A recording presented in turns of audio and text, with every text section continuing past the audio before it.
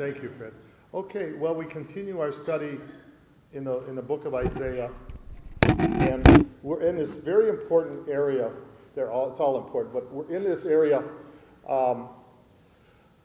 what's called the suffering servant, or the servant of the Lord, and it breaks down into these song kind of segments, and of course it ends up, once you come to Isaiah 50, 52, and 53 is the famous suffering servant, the Messiah. You know, we're going to see that as we move along. But we were in chapter 40 and then 41, and God is presenting why Israel should believe in him, why Israel should obey him, why Israel should keep the covenant. And if they don't do that, he said, you're going to suffer. Now, there could be famine, there could be all kinds of things, but one of the things, the last straw, would be they go into captivity. So the people are in captivity. This particular message that he's speaking to is when they're in Babylon, but the prophecy, the hope is they're coming back. They're going to come back out. God's going to deliver them out of Babylon, and we're going to see that. But he says, believe me, because I've done it in the past. He kind of cites Exodus experience, but he says, I'm the creator. You'll hear this refrain. He says, I'm the creator. I stretched out the heavens. I created. But he'll also make this claim, if you look at chapter 40, verse 21, 21, he says, verse 40, 20, verse 20, have you not known, have you not heard? Has it not been told you from the beginning? Have you not understand from the foundation? In other words, haven't you heard? I'm the one that declares this. I'm the one who is calling you and predicting what's going to happen to you. And when you turn to chapter 41 and you look at verse 21, starting with 21 through 23, he makes this same kind of challenge. He says in chapter 41, verse 21, he says, present your case, says the Lord. Bring forth your strong reasonings, says the King of Jacob. Let them bring forth and show us what will happen. Future, right? Show us, tell us now what's going to happen in the future. Let them show the former things what they were, that we might consider them, and know the latter end of them, or declare to us what? Things to come. In verse 23, show the things that are to come hereafter, that we might know that you are gods. Yes, do good or do evil, that we may be dismayed and see it together. What's he saying here? It's like a challenge he's presenting to all the false idol worshiping systems that they're believing in, to these false gods. What's the challenge God is putting to his people here? In your own words. He's saying, tell it to me now, so when it comes to pass, we'll know that you're God. We'll know. Okay? This is a very important. Why is this so important today? It's always been important, but why in our particular world today? Huh? The best? Oh, the mess. Oh, I couldn't hear you. Well, it goes like this. Okay. We talked about this early on. Everybody has what's known as a worldview, a religion, a philosophy. Okay. It often tries to address questions like origin, is life have meaning, is there certain rules of morality, and destiny. What happens when I die? Nearly all your major religions and philosophies, to some degree, try to answer these questions. Origin, meaning, morality, destiny. But all worldviews are based on what? Are based on what? Yes, your point of view. Your point of view, or it's based on a source of authority. What might be a source of authority? The Bible. What else? Science. Media. Science actually, it may answer this, but it doesn't generally. It's kind of neutral. And around, science will answer origin, but even destiny but men base their lives on science, but they're not answering some of these good questions. The Quran. 1.3 billion people on planet Earth get their worldview from the India, Bhagavad Gita. Is it the Vedas? Is it not? Okay. Vedas. Okay. Scientology. What's their book? Dianetics by L. Ron Hubbard, science fiction writer, 1952. What if somebody says, well, I don't have a religious book. I don't base my worldview on anything. What's their source of authority? Themselves. Which is the worst source of authority. That's why the Bible says, lean not to your own understanding.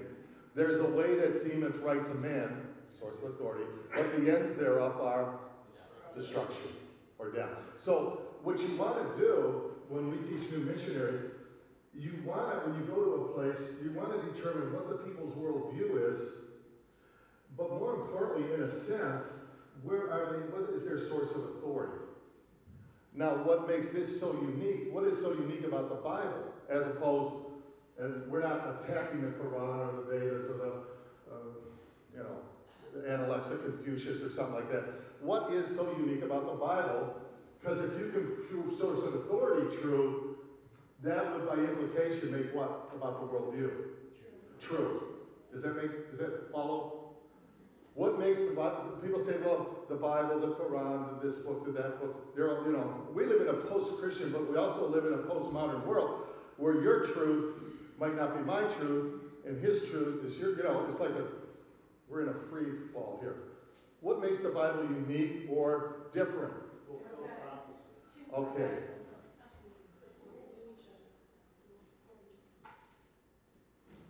We have a dual source. Okay. We have Old Testament, we have New Testament, separated by 400 years, and these two must couple together, tongue and groove. That's why, again, when you study how Jesus makes his claims, Luke chapter 24 all the way through, how the sermons in the book of Acts go, how Paul, they'll always pull the Old to validate the person of Christ by using the Old Testament. No other religious source, no other religion or philosophy has that source of authority. Does that make sense? This is very important in our day and age where people say, well, that's true for them and this is true. Is there a standard of truth? And that's what God again and again is establishing. We see it repeated again and again in the book of Isaiah. Any questions on this or thoughts about this? It's quite more extensive when you get into it, but it's very important. Why do we think that this thus saith the Lord? Does that make yes, please, Joyce. But do you also find in books of consistency? Well, right. I mean, you have a whole New Testament, but God doesn't change. Neither one of them. Right. No, I agree. Things change, like, well, maybe the Europeans, or the world is changing, but it still remains consistent. Yeah, right. Of course, Jesus will say, heaven and earth shall pass away, but my word will endure forever. It's unchangeable, and its major themes are unchangeable. There is one God. And it doesn't change through years. It doesn't change. Exactly right. Like, for example, in Islam, in the Quran, they have this thing called abrogation, where they can change it. Remember Salman Rushdie wrote the book Satanic Verses? Well, he was pulling those things out of the Quran, and I don't want to get into it, but they changed that. They can alter it as things go along. Even some of the things concerning Muhammad's marriages.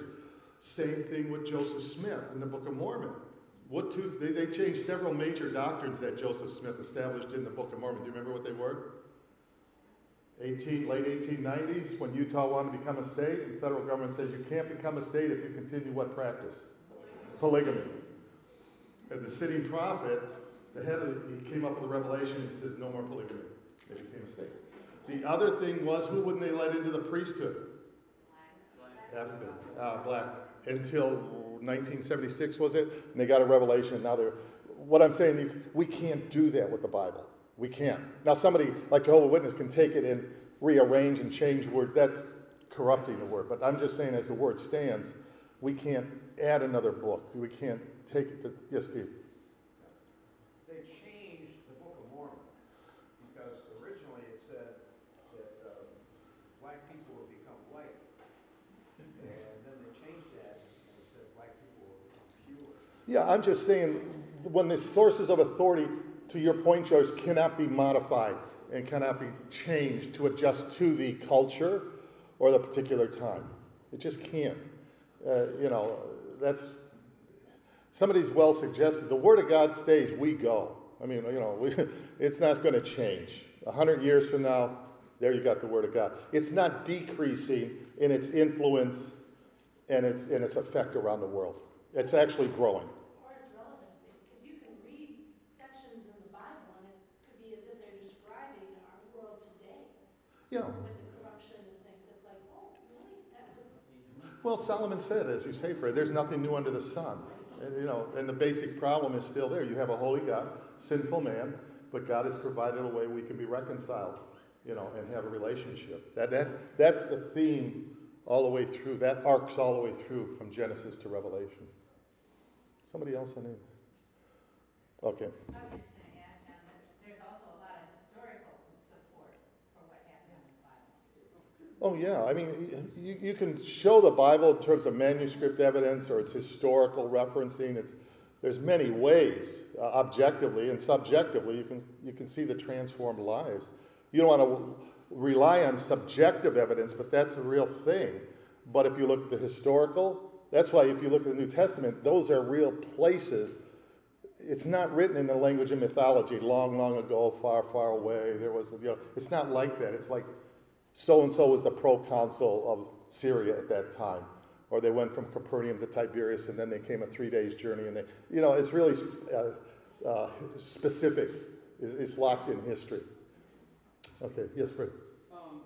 We get into the question of interpretation. Yeah. I believe a law of recurrence.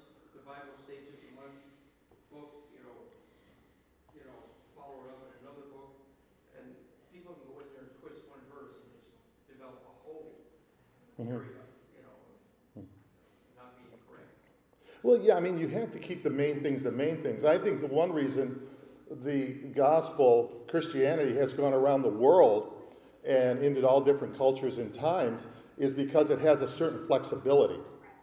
Somebody suggested in the core, it's unchangeable, but on the edges, our style of architect, this church, is different. What you're going to find in central China is different. What you're going to find in Morocco. Our worship, our music. Do we take our shoes off when we come into worship? Those change. Music style, instruments, no instruments, whatever. But there's certain things that can't change. Jesus says wineskins change.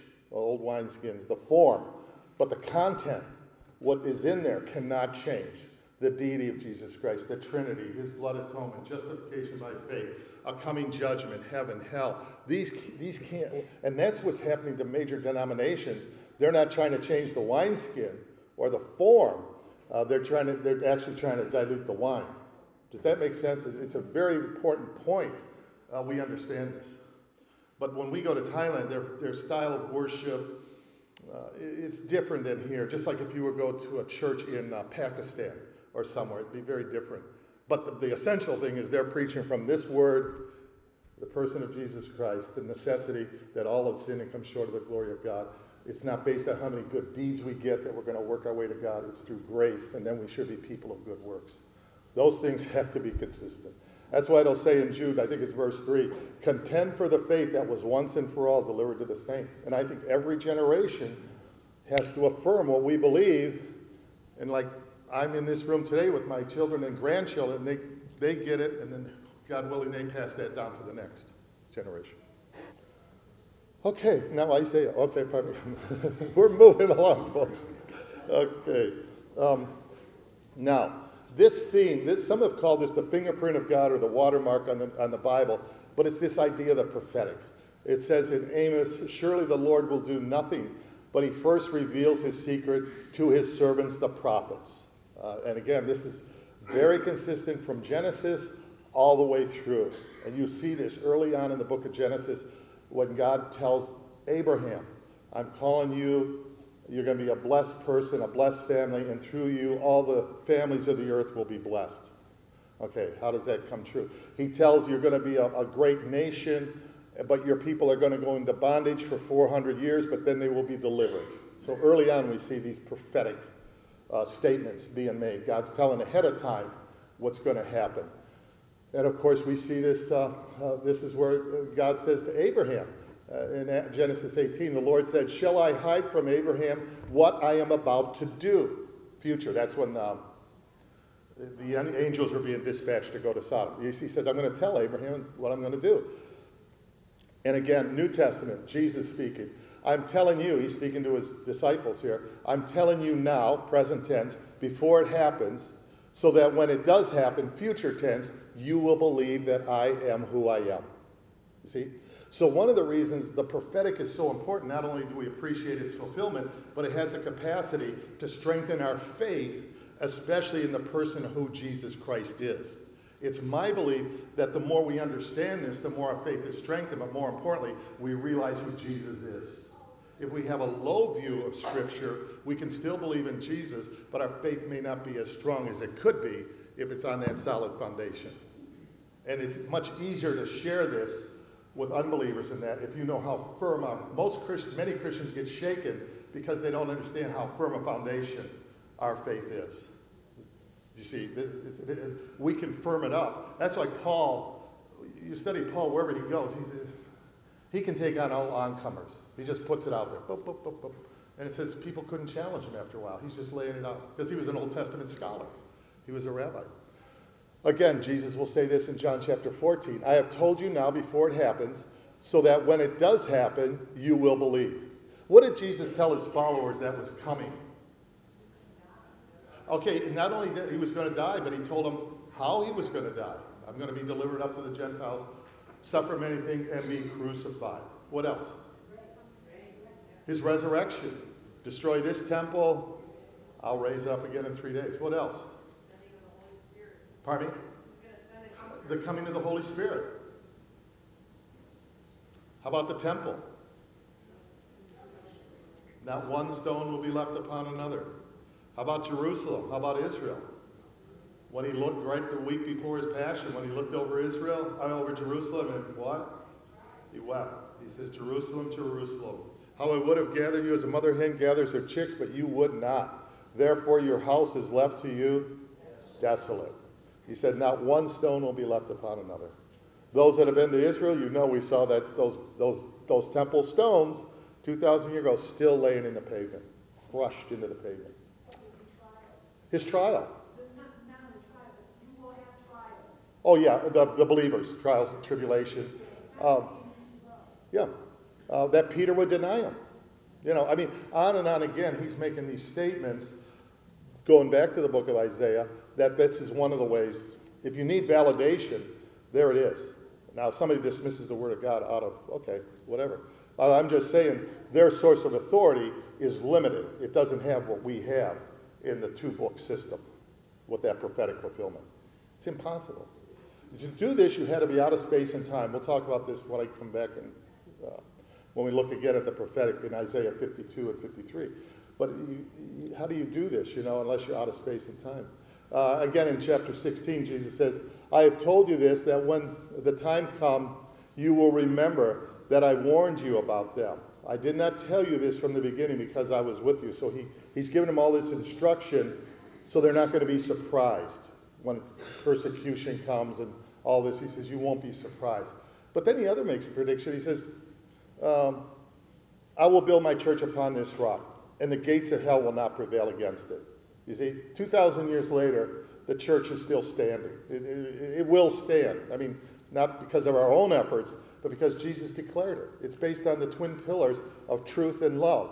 It's not going to move. It might change how it looks, but those things are not going to move off center, if I can say that. He said, remember with the woman that put the perfume, broke the vessel, and what did he say? "Wherever this gospel is preached, they'll remember." 2,000 years later, when you read that passage, I think it's in Luke, we remember that woman that did that, just as Jesus said, wherever this gospel is preached. So what I'm getting at is you'll see this all through the Scripture, this idea of prophetic fulfillment. So if you look at chapter 41, verse 23, this same kind of thing is in play here.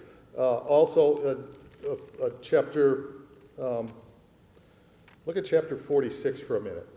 I'm just going to show you this trend that's in chapter 46, 8 through 11.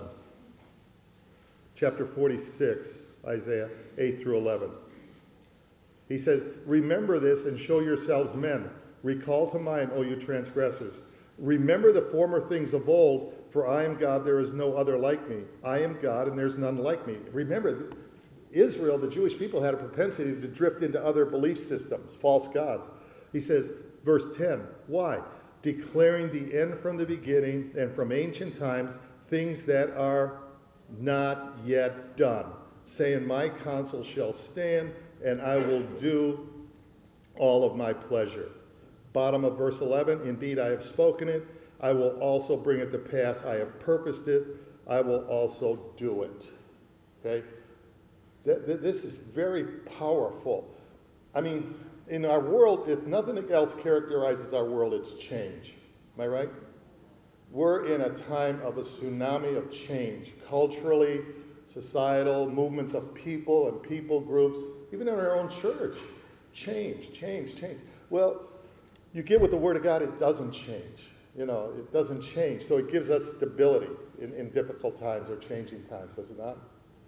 Change. Change is here to stay. Okay. Somebody well said, change is inevitable except in vending machines. That's what we do. Now, so we have this idea when we move through, we look at this idea of the suffering servant, and these are actually songs, the way they're presented in the book, and we see now the presentation of the Messiah. Now, some of the servant references could be Israel. We're going to see that. And when it references Israel, there's negative connotations, like they're blind, or they're wayward, or they're not listening. But it presents the servant who God is well liked or beloved. It's presenting the one we would term the Messiah. It's this coming one. And you'll see that. We'll start at chapter 42 today. Chapter 42, verse 1, it says, behold. And whenever you see behold in the scripture, it's like, it's almost like an announcement. Take heed or listen up. It's just like when John introduces Jesus at the River Jordan. What does he say? Behold, the Lamb of God who takes, it's like a pronouncement. He says, behold my servant whom I uphold, my elect one, in whom my soul delights. I have put my spirit upon him. I will bring forth justice to the Gentiles. Now, just based on that, what does that hearken back to? Just that declaration there. What does that put you in mind of? Behold my servant, my elect one, whom my soul delights. I have put my spirit upon him. His baptism. Thanks. His baptism. Remember? This is my beloved Son, whom I'm well pleased, and the dove is coming, descending upon him. And you see the picture of the Trinity. We'll look at this when we gather again, Trinity in the book of Isaiah. But it's that idea, you see this coming one, and it says, a very important thing introduced here, he will bring forth justice to the Gentiles. Now, what we're going to see is again and again, when it references this particular Messiah, this figure, it says he's going to bring the good news to the Gentiles, or he's going to be a light to the Gentiles, or to the nations. This is really significant, because up to this time, God has been dealing with who in generally? Jewish people, southern kingdom, northern kingdom, but it's been pretty much, now all of a sudden this idea that Gentiles are going to get the light, the Gentiles are going to get salvation news. Who is this coming one that's going to do this? You see, and that's why you'll see Israel, when God brought Israel out of Exodus, they were to be a people separated unto God, a kingdom of priests. And Jerusalem was going to be the center. And there would be a city set on a hill that nations would come to it and to inquire of the Lord and to learn about the living God and get rid of the false God and the belief systems. But they failed, okay, again. And then God, as you move through the scripture, he'll declare he's going to establish a new covenant. He's going to provide a way. He's going to build on the covenant system, but there's a new way coming. There's a new and living way coming. You'll see that moving as we move through. And then he says here, verse 2, this coming one, he will not cry out, nor raise his voice, nor cause his voice to be heard in the street. A bruised reed he will not break, a smoking flax he will not quench. He will bring forth justice for truth. what does he say? What is the characteristics of this one that's coming? What is some of the characteristics? Huh? Humbleness. What does it mean when he says, he will not cry out, raise his voice? Verse 3, a bruised reed he will not break, a smoking flax he will not quench. Gentle. What does it mean, a bruised reed? You know, if you had one that was almost, his walk is so gentle, it won't, and if you ever see a flame flickering, his gentleness, he won't snuff it out. You see, it just speaks of humility and gentleness. And of course, Jesus says in Matthew chapter 11, come unto me, all you labor and are heavy of burden, and I will give you rest. Take my yoke upon you. My yoke is easy, my burden is light. Learn of me, for I am meek and lowly. You know, this idea, he doesn't come like this. You know, we're in a dispensation of grace. Now, there's coming a day, he comes back in his wrath. He comes back as King of Kings and Lord of Lords. It's called the great and terrible day of the Lord. We may cover that when we get to chapter 65 and 60. But now is the day of salvation.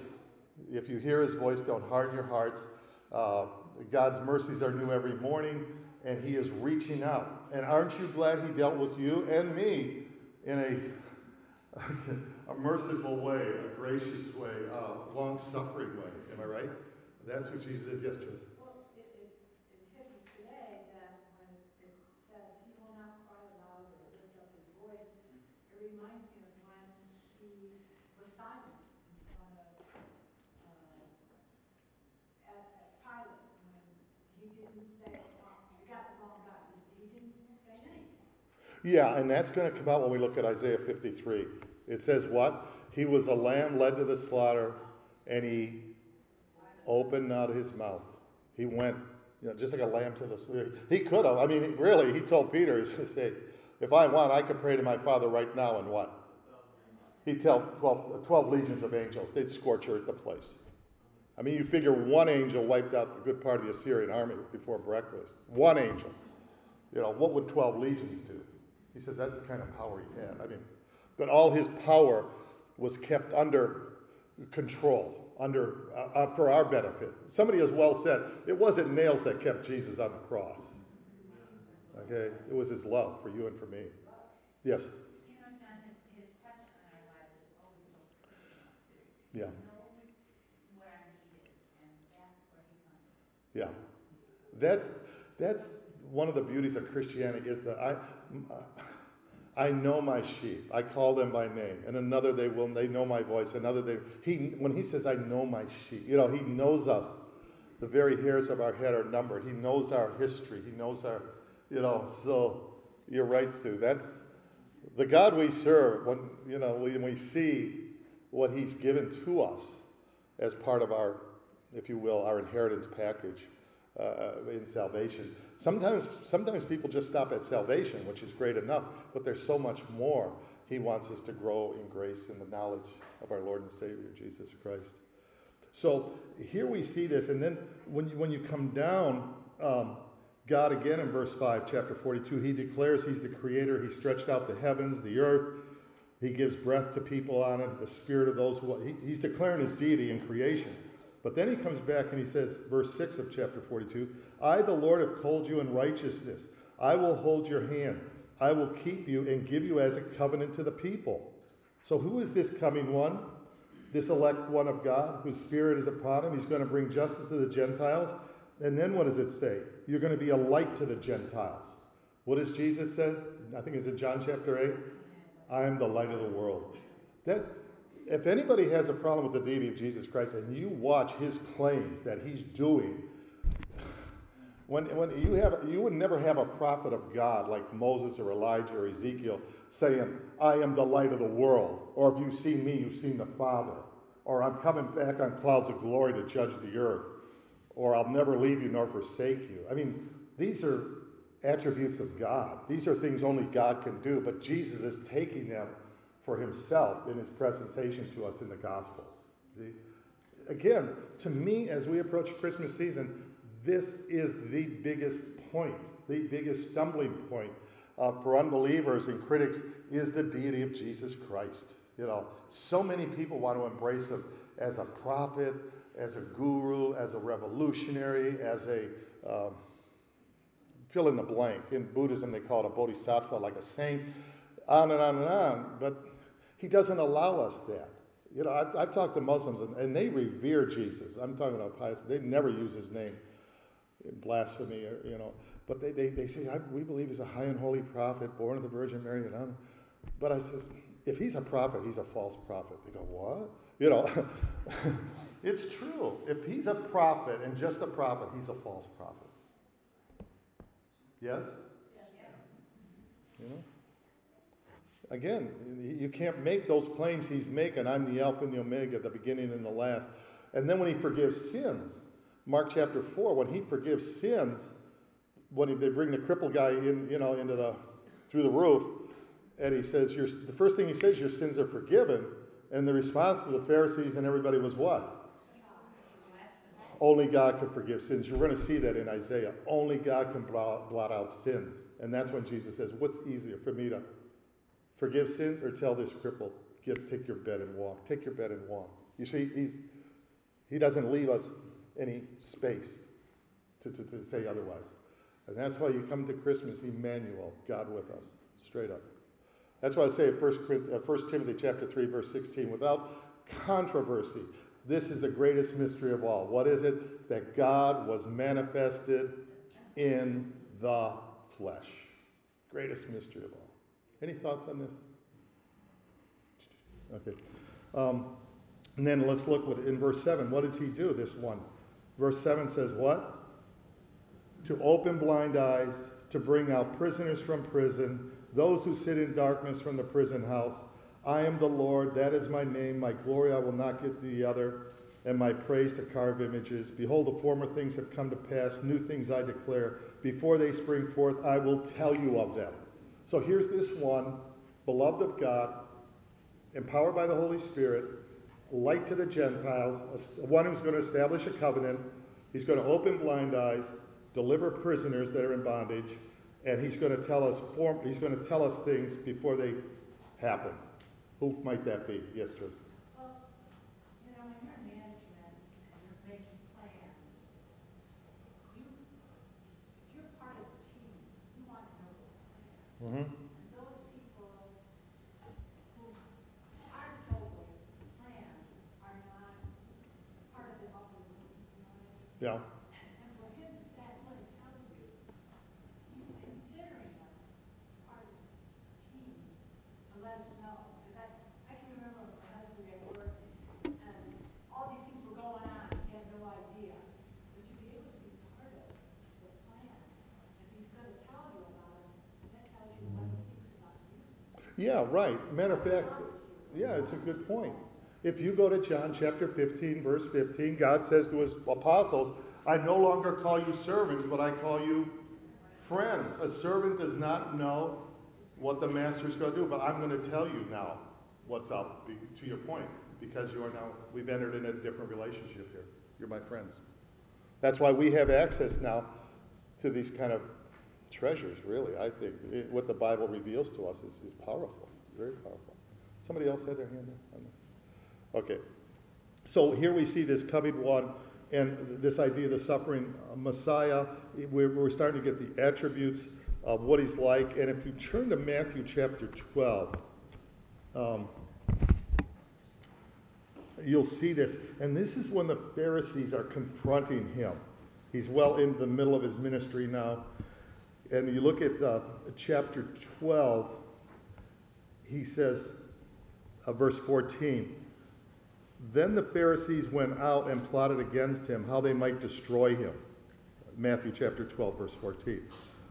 But when Jesus knew it, he withdrew from there, and a great multitude followed him, and he healed them all. And he warned them not to make him known, that it might be fulfilled which was spoken by Isaiah the prophet, 700 years previous. What? Behold my servant, whom I have chosen, my beloved, in whom my soul is well pleased. I will put my spirit. He will declare justice to the Gentiles. He will not quarrel, nor cry out, nor will anyone hear his voice in a bruised reed. So these religious leaders of his day are plotting to kill him, but he's showing that he is the one that was promised. He is in their midst. Not only that, he says he just healed the multitudes of many diseases, and this is the very thing Isaiah said he would do when he comes. The blind will see, the deaf will hear, the cripple will walk. So what they're doing, they have to go like this to the Word of God to destroy him or to work out a plot. Does that make sense? Again, he's bringing the whole authority of the Old Testament and bringing it down just like that. Just like that. Yes?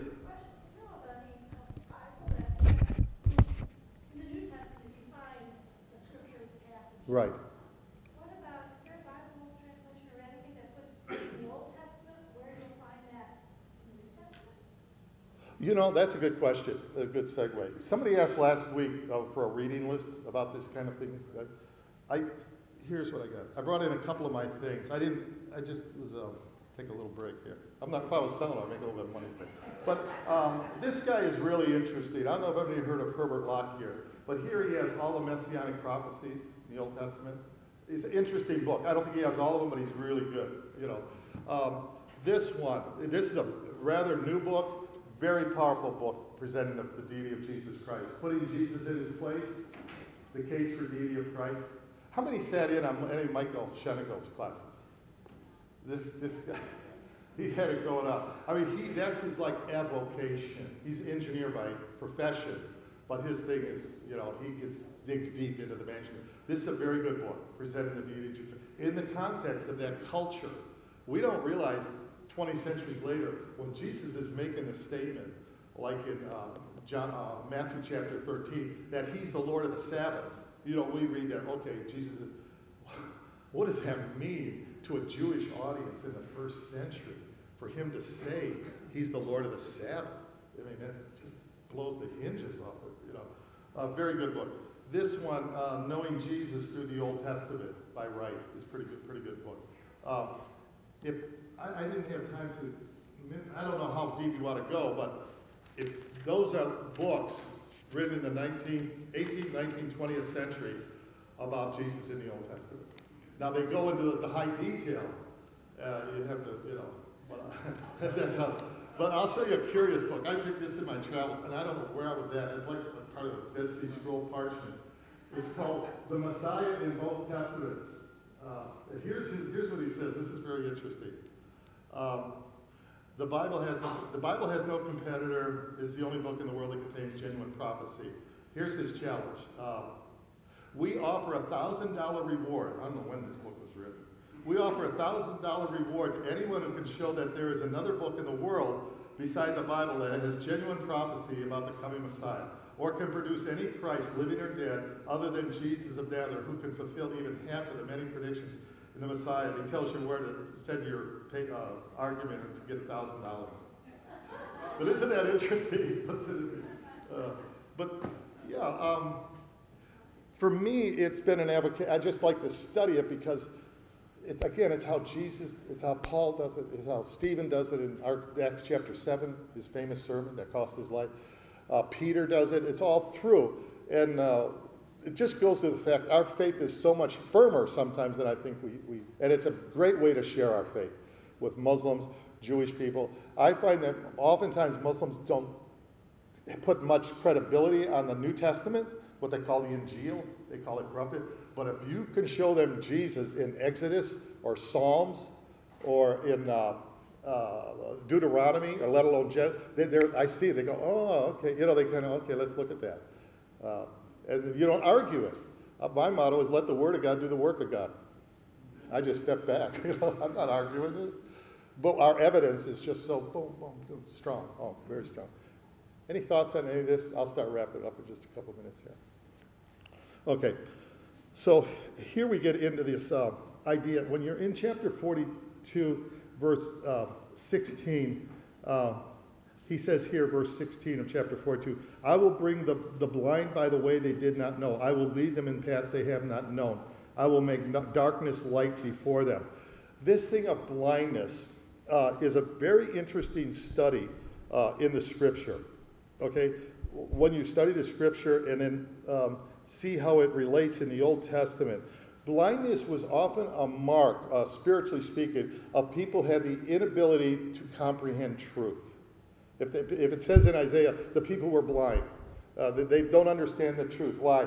Because their eyes are blind and their ears are closed, or they're deaf.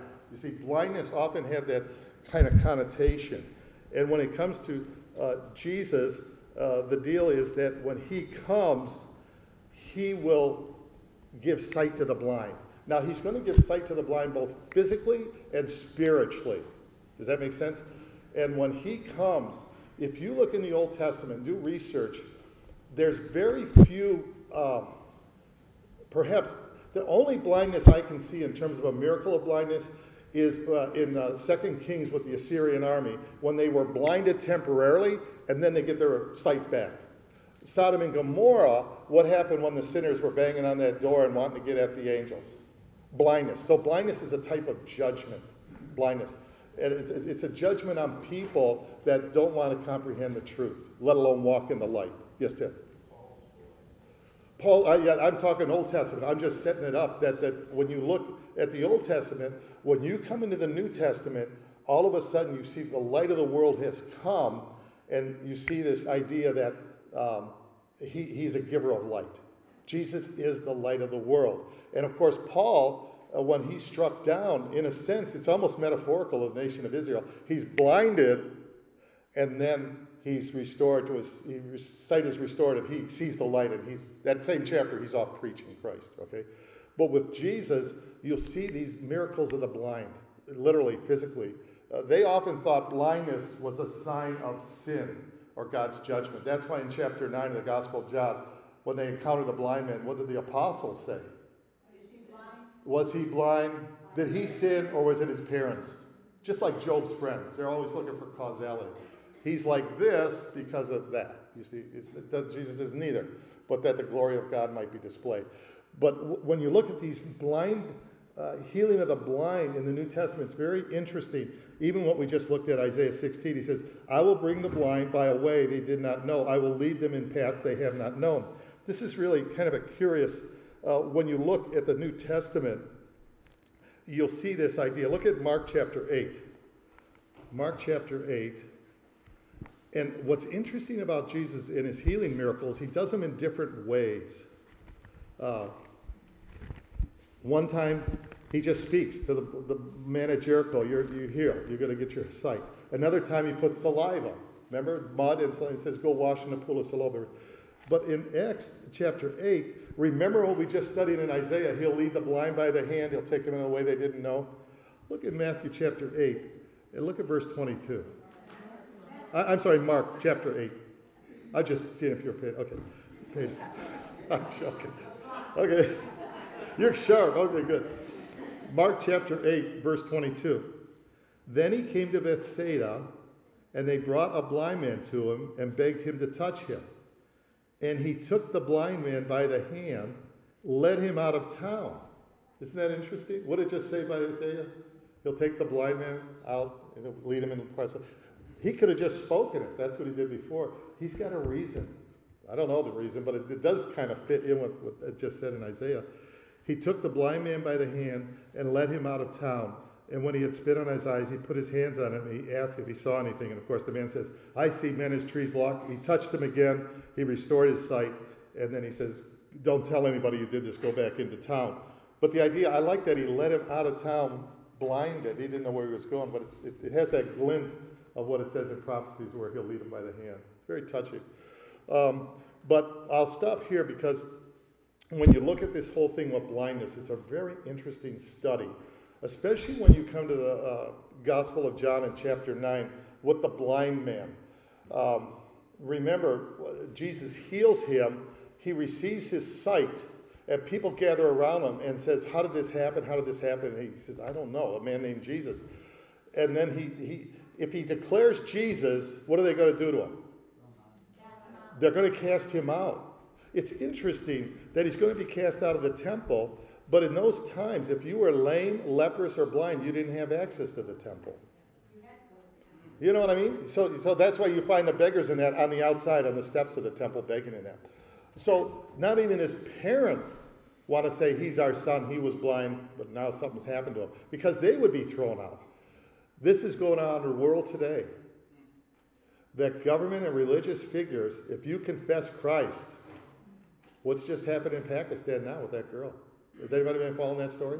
She's not relenting. She says, no, I believe in Jesus Christ. Even Pastor Brunson, when he got in front of that court, the transcripts say, he still declared that he was a believer in Jesus Christ and he was not going to change. They were going to imprison him for a long time. What I'm getting at is, when you confess Christ, things happen. Okay? And often in the world today, it's persecution. That's why Jesus will say in John chapter 16, there's coming a day when they will drag you out of the synagogue, they'll kill you, and what? Think that they are doing God's will. Sound familiar? Okay, so here we see the blind man, but when it says in Matthew, I'll close on this, but if you look at John chapter 9, he has the most, this guy is really, I like when there's like these little human indicators in the scripture, but they say, we know what happens. He says in verse 11, go to the pool of Siloam and wash. Then the Pharisees come to him, and they want to know what happened. And then the Pharisees in verse 16 of John chapter 9 say, this man can't be from God because he does not keep the Sabbath. Others say, how can a man who is a sinner do such things? In other words, you do not have healing miracle of blindness in the Old Testament, particularly somebody born blind. You don't find it. And he says, then they said to the blind man, what happened? And he says, he opened my eyes. He's a prophet. Verse 18, but the Jews did not believe concerning him, the blind man, so they called his parents. The parents don't want to say because they know what's going to happen. And they say, verse 21, we don't know how this happened. He will speak for himself. They're pushing on him. Verse parents feared these things because they feared the Jews. For the Jews had agreed already, if anyone confessed that he was Christ, he would be put out of the synagogue. There'd be persecution. He's put out of the religious community. Therefore, the parents put it on him. He's of age, let him say. And then they say to him, give God the glory. We know this man, i.e. Jesus, is a sinner. And he answered and said, whether he is a sinner or not, one thing I know. What is it? Once I was blind. And now that's the shortest testimony of a person that encounters Christ. Once I was blind and now I see. They said to him, what did he do to you? How did he do it? And verse 27, I told you already, he says. Did you not listen? Why do you want to hear it again? Do you want to become his disciples? This is a blind beggar, okay? He's in the temple region talking to Pharisees and scribes, and he's saying, didn't I tell you once? Weren't you listening? Do you want to become his disciples? Look at their reaction at verse 28. They reviled him and said, you are his disciple, but we are Moses. We know that God spoke to Moses. This fellow, we do not. And the man answered and said, why, this is a marvelous thing that you do not know where he is from, yet he has opened my eyes. Now we know that God does not hear sinners, but if anyone is a worshiper of God, he hears him. There's a good formula for prayer. Since the world began, he has been unheard of that anyone opened the eyes of one who was born blind. He's teaching them theology. He's teaching the religious leaders theology. If this man were not from God, he could not do this. Now they're mad. They answered and said, you were completely born in sin, and you're teaching us? They're so offended. And then what's their reaction? Cast him out. You cannot stop the message, but they'll try to stop the messenger. They'll never stop the message. Jesus hears that he's been thrown out, and he goes searching for him. And that's when he says he finds him. It's suggesting here the good shepherd that leaves the 99 and goes after the one. And that's why the next chapter opens about the good shepherd. He says, do you believe in God, the Son of God? He says, who is he, Lord, that I might believe in him? And here Jesus says, you have both seen him, and is he that's talking with you now. Then he says, Lord, I believe, and he worshiped him. He gets physical sight, and he gets spiritual sight. You see how Jesus, it's beautiful, and it ties in with the book of Isaiah. Any closing thoughts on any of this? So that's it. And then thanks again, Fred, for teaching next week. And then we'll go hardcore into the suffering servant when we get together again. And I also like to do at least half a session on Isaiah 58 about prayer and fasting and how powerful that is in our Christian lives today. It's all through the Scripture. Any closing thoughts or anything at all? Yes, please. What does it mean he will not make his voice heard in the street? What does that mean? What was the style of most of the prophets, like John the Baptist or Ezekiel? How did they come? They come and they're full blast. Jesus comes meek and mild. Oftentimes he doesn't even speak. You know, when people want to drag him into an argument or say he doesn't. But it speaks of his humility, his humbleness. Philippians chapter 2, he was God, but he took upon himself the form of a servant. Matter of fact, the last thing he'll do is wash the feet of his apostles. I mean, that's like lowly. So, and don't forget, Isaiah uses poetic language. You know, they call him the Shakespeare of the Old Testament. He's very poetic and metaphoric and all this other good stuff. Any other thing before we close in prayer? Okay. Who would like to close us then in a word of prayer, please? And pray for Matt and his family, because they're going to make some big decisions here. And then, like I said, next week there'll be the reception. And thank everyone that's been bringing snacks. That's been really great. You know,